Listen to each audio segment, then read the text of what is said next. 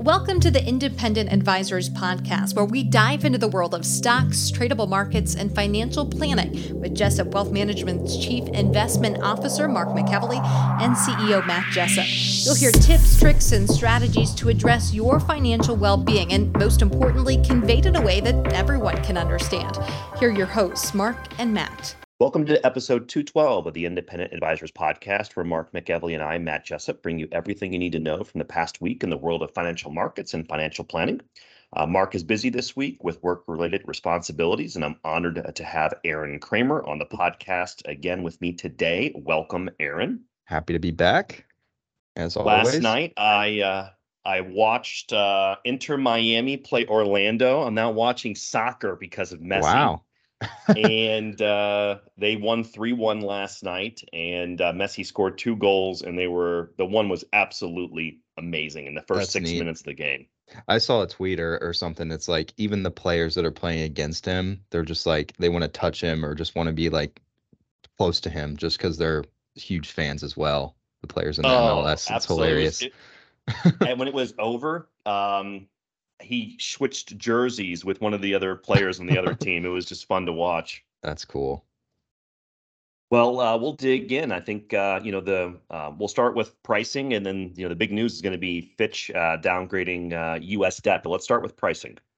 Perfect. So as we always do, this data is going to be from YCharts, and it's as of this morning, August 3rd. S&P 500 index month to date down 1.6%. Year to date, Aaron, up 17.6. Dow Jones Industrial Average month to date down 0.8%. Year to date, up 6.4. The NASDAQ Composite Index month to date down 2.6%. Year to date, still up 33.5%, Aaron. I have a piece on this here in a little bit because of this outperformance of the NASDAQ. I think you'll be impressed about this, Aaron. Good. I'm excited.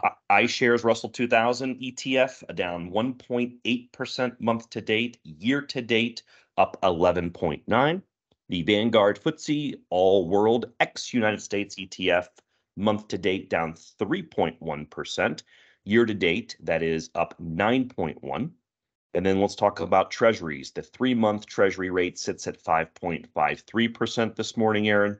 The 2-year sits at 4.88%, and the 10-year sits at 4.08. So just peeking its head above that 4% mark. Yep. And I've got a little piece on treasury yield, so we're good. Look at that. We're on it Playing today. Off this perfectly.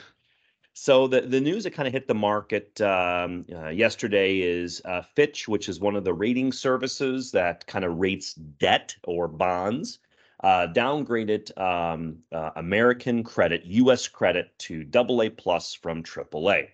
Now, this has happened before in time. Right. The last time this occurred, Aaron, as you know, is back in 2011 when Standard & Poor's did something similar. Okay.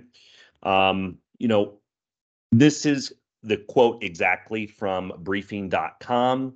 Quote, it appears market participants either agreed with Secretary Yellen or reverted to the 2011 approach following the downgrade by S&P, where treasuries, ironically, were viewed as a safe haven in light of this news.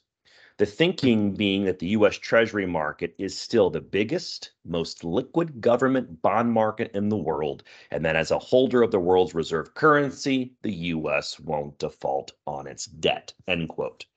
I think this is clickbait. I think a lot of people will look into it, but ultimately, this is not going to have an effect on anything in the short term. Your comments, AC? I would agree, and it's ironic that the debt gets downgraded, then people flock to it, right? It's hilarious. But it's like okay. It's interesting. You point that out, but it's ironic, right? Yeah, but I completely agree with you. I think it's news, but it's not really news. I don't think it's anything to be concerned about, and we'll move on. It's clickbait, like you said. It is. Now, it will play into the hands of what I call the perma bears. Perma bears, for our newer listeners and viewers, is individuals in the marketplace that are constantly negative, right? Constantly negative. It'll play into their narrative, but ultimately nothing there. Right. So earnings season, we're in the middle of it. Earnings continue to come in, generally speaking, good. And so that's definitely helped the market in July. Absolutely. And you're seeing some weakness here to start out August. I know that I was talking to Mark McEvely yesterday, and he was kind of talking about just the seasonality of a pre-election year. The market tends to be a little softer week in August and September.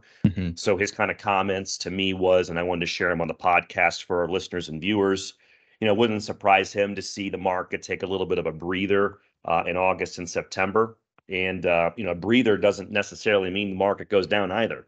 There's a Right. lot of It's people on just the sidelines. Yeah, a lot of people on the not sidelines going up there. quite as fast, right? Yeah, and a lot of people on the sidelines right now waiting for an opportunity. If you've missed this rally over the past several months, you might get a chance at bat coming up here in August and September. The question is are they going to take a swing? We'll see. Right. Yeah. Yeah. So, The only thing I was going to say is that for those that are still sitting in cash, a pullback would probably be welcomed for them, right? that's right. Is the market starting to transition to this buy the dip mentality? I think that that's something that I'm going to be watching Hmm. over the next couple of months. I think that, with just the earnings resiliency over the past 18 months, in light of these higher interest rates, and you and I were talking about it last week, Aaron, Yep. just because we have higher interest rates doesn't necessarily mean that risk assets are going to do badly, Right. or vice versa. And so, I just think that that's something that people are waking up to. And at the end of the day, the earnings resiliency is just something that's not talked about enough right now. Completely agree. All right, here's my first piece. It's going to play right into what we're talking about. This piece is from Helena Meisler, and she is a columnist for realmoney.com. She's worked in the past at Cowen, Goldman Sachs, and Cargill. So she has really good raw research. She posted this, Aaron, on July 29th, and it was an update on insider transactions. So, Hmm. as a reminder for our newer listeners and viewers, we get data on publicly traded companies on insiders. So, people that are high up in the company, could be the C-suite or directors, and they have to report their transactions. In essence, are they buying the stock or are they selling the stock? So one of the comments that Mark would normally kind of mention right now, I know him really well. He'd say there's lots of reasons why one would sell stock in their company, but there's really only one reason that they would buy it. Right. And this data, and Jenna will now put up this chart for our YouTube viewers and for our traditional podcast listeners. This will be in all of our show notes and all of our social media sites. This chart shows the insider transaction ratio going back about 2 years. And when the number's low, that's indicating a high level of insider buying. And when the number's high, it indicates a not a lot of insider buying. And this ratio, Aaron, is back to a bullishness indicator. Yep. Anything below 12 is bullish, and you're seeing a lot of insider buying. And one could look at this and say, well, wait a minute, this market has rallied so much off that October low last year. I don't want to get in now. It's expensive. Well, you got these insiders that are, generally speaking, buying Yep. their own company stock even now. And And that so tells you they think it's cheap, right? Or what a is good buy. there you go. What does that tell you? And these are insiders. They Hmm. have information. Inside information. All right.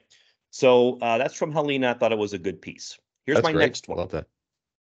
This is an interesting chart about the market move over the past 252 trading days. This is from Seth Golden. He's a hedge fund consultant and he's the chief market strategist at Finam Group. And what he shows here from July 28th is an overlay of the S&P 500 in its first year of a major advance and how the NASDAQ performs. So I'm going to quote his tweet. I think we're back on this, you and me. Do we call it a tweet still, AC? I don't know. An X tweet. Okay, we'll call it next. Okay. Quote, despite the NASDAQ's extreme outperformance year to date and punditry calls for a bubble, the NASDAQ is currently underperforming even the average first year major advance from an S&P cyclical low. If you don't think this rally has legs, hold on to your lederhosen. And that's a quote from Seth. But what this chart shows you, and Jenna will put this up for our YouTube viewers. This chart specifically is going to show going back to 1974, after the S&P has a cyclical low, that first year advance, and it overlays what the NASDAQ has done this time. Now, if we think about that outperformance year to date, right, of the NASDAQ, we went over those numbers about 5-10 minutes ago, and you got the NASDAQ up over 30%. What are people thinking right now about the NASDAQ? They're probably thinking, ooh, that's pricey. It's really ahead. Yeah, it's overvalued, right? Overvalued in the short term. This chart completely destroys that narrative. You think you're going to turn on the financial news networks and have someone talking about this? No. No. This is why people listen to the Independent Advisors podcast. So what you see here is it's in relative to history to 1974, this advance for the NASDAQ is actually underperforming. Interesting. And it's up 33% to start the year. And it's up 33% year to date. All right, here's my next piece. Recession or no recession? There's an opinion I wanted to share. This is from Lance Roberts. He's the chief strategist at RIA Advisors. And this post is from July 25th, Aaron.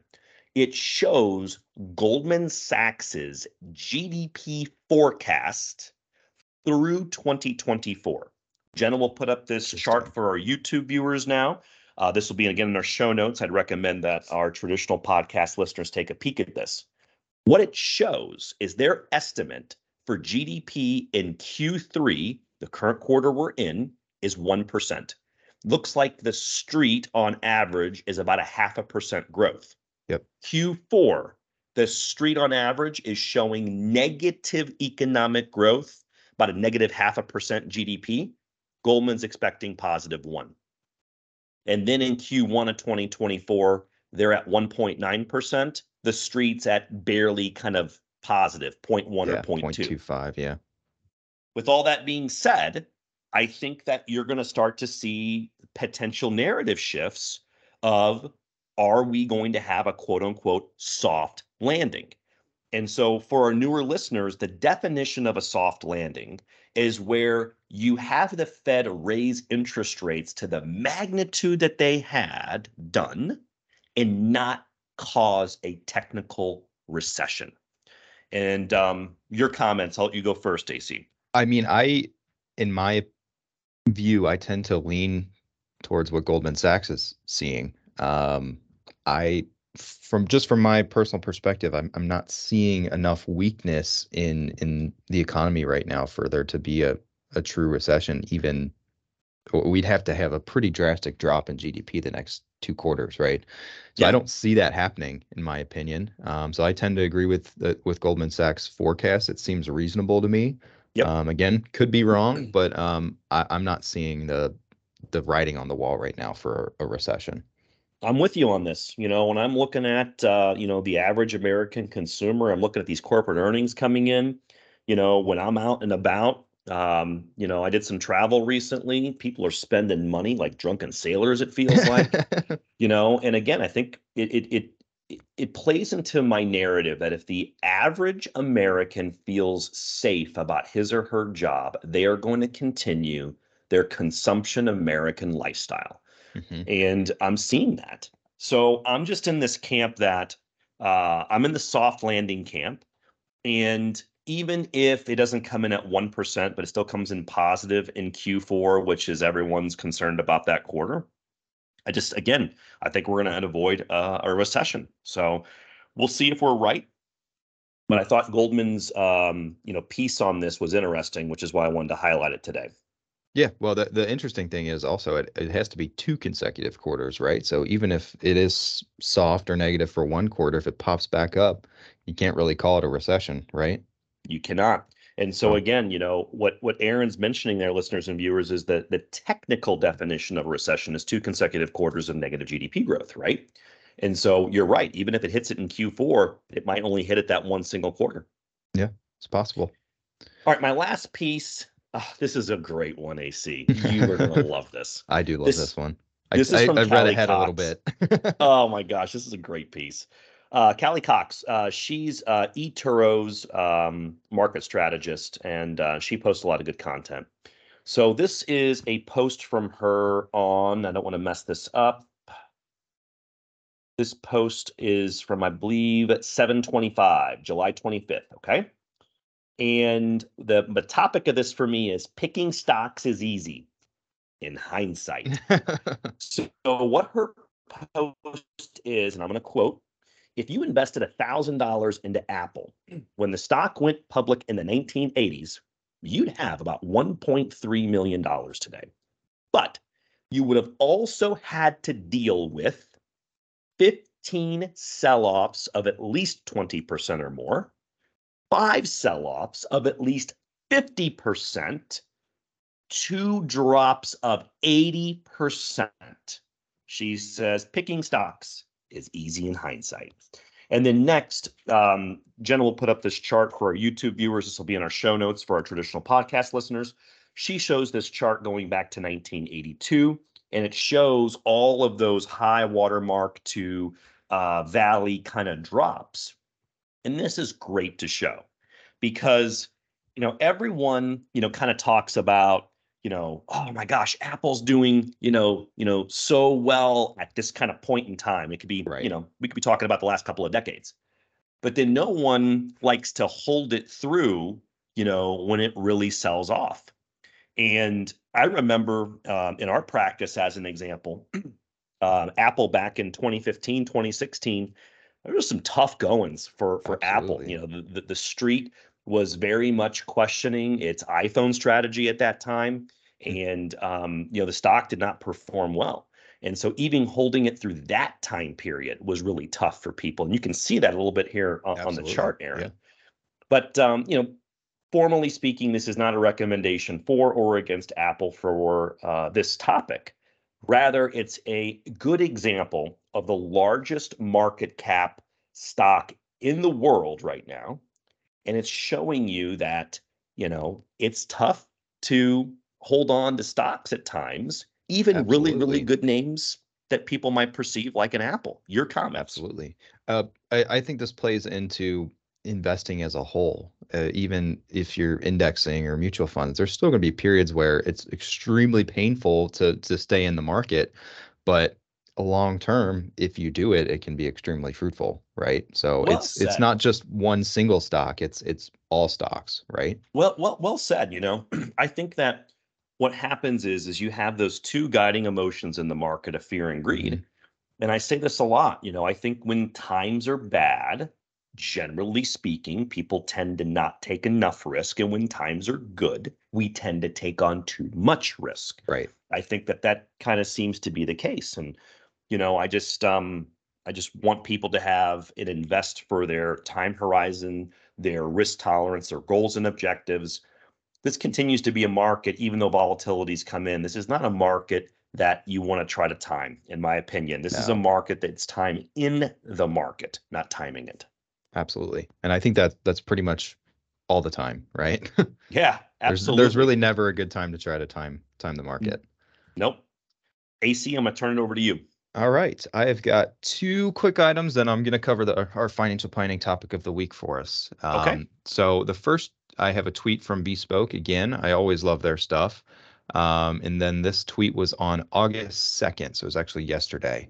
Okay. And the tweet says it's got 2 charts, one of the 10-year Treasury and the 30-year Treasury. So again, we'll show this on our show notes and for the YouTube viewers.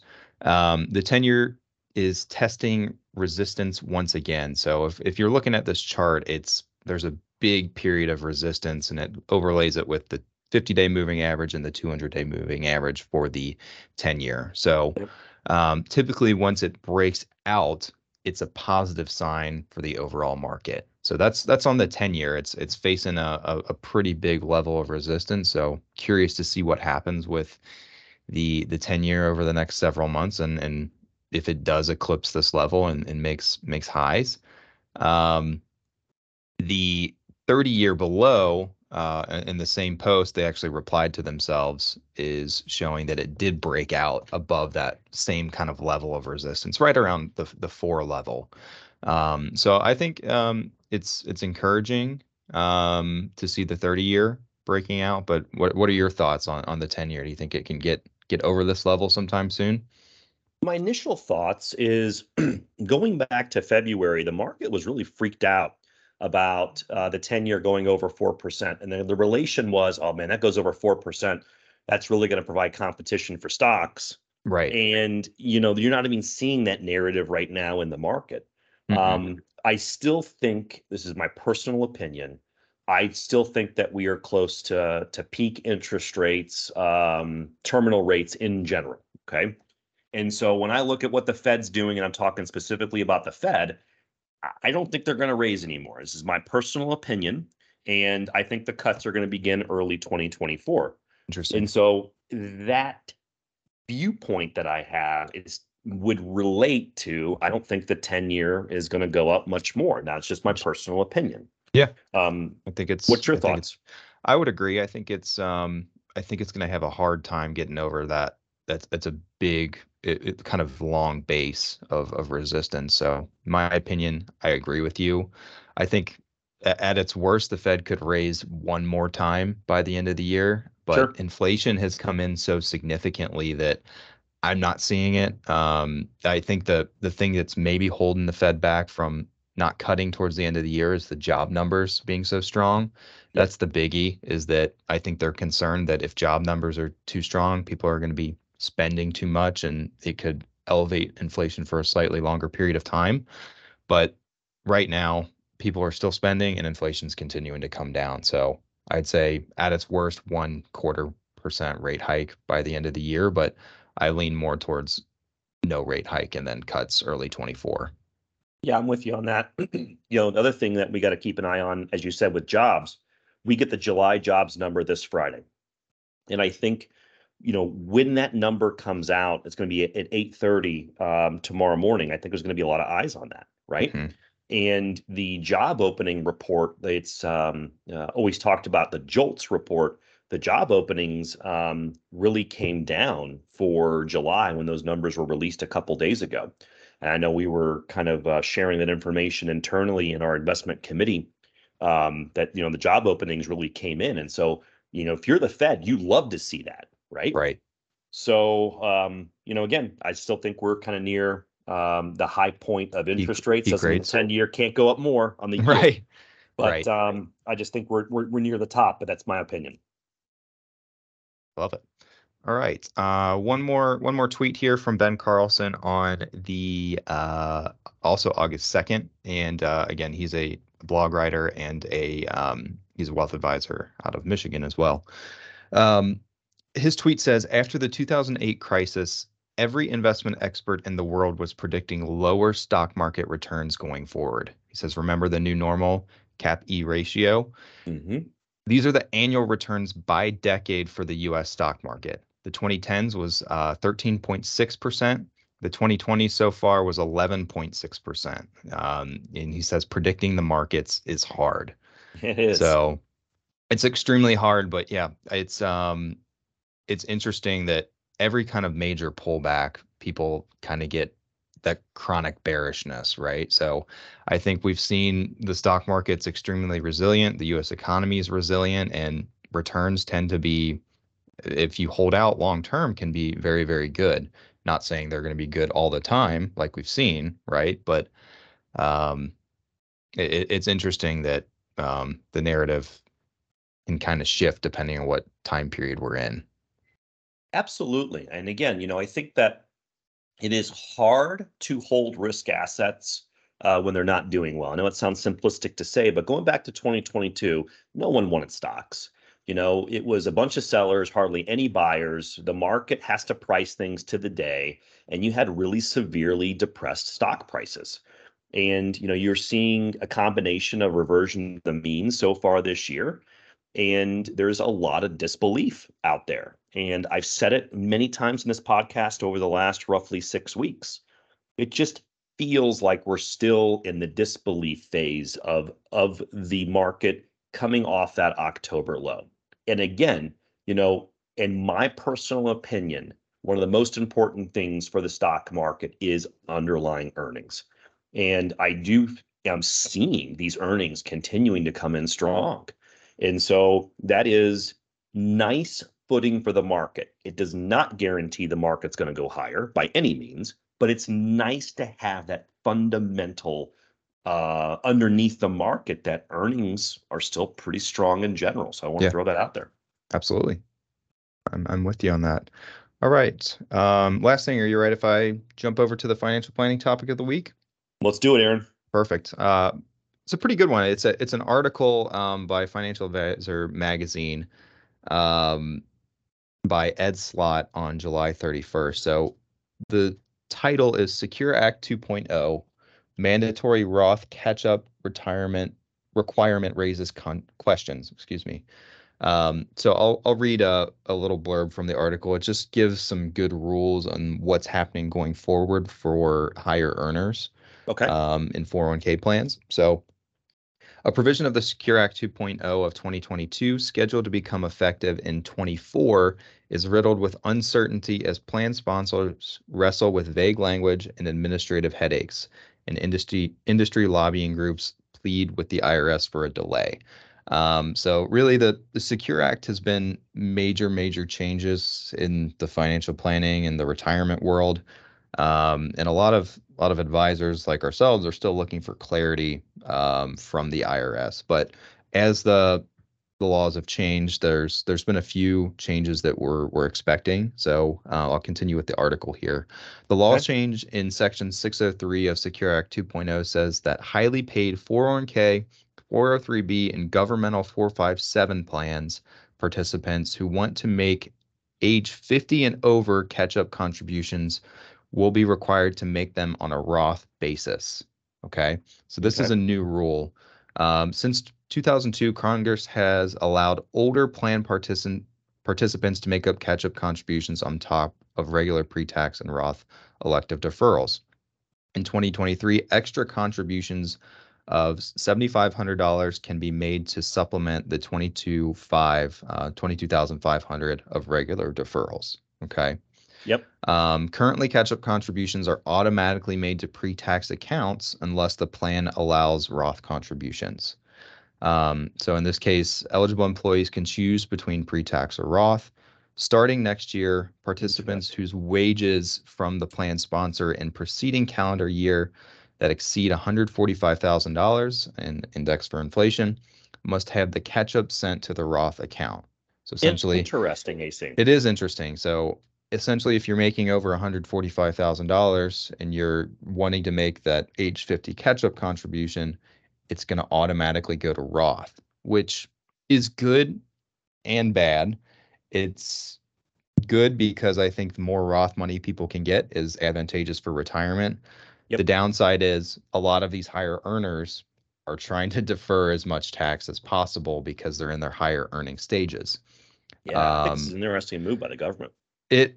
I think it's motivated by some of the give and take they did with required minimum distributions, delaying those. Well, they're going to pull from somewhere, right? So this gotta get it from somewhere. Gotta get the tax money somewhere. Just for listeners, Roth is going to be money that is taxed now, and then it grows tax-free, comes out in retirement tax-free. So the government, the IRS, is going to get that tax revenue from that max $7,500 catch-up for those people now. So I think that's probably the motivation. But again, I'd say it's good and bad. So there's one example here in the article that I like. It says, example 1, Amy, age 55, and Audrey, age 56, work for Acme Architects, which offers a 401k plan. Amy, who was paid $250,000 in wages from the company in 2023, must make any catch-up contributions for 2024 to the plan as Roth contributions.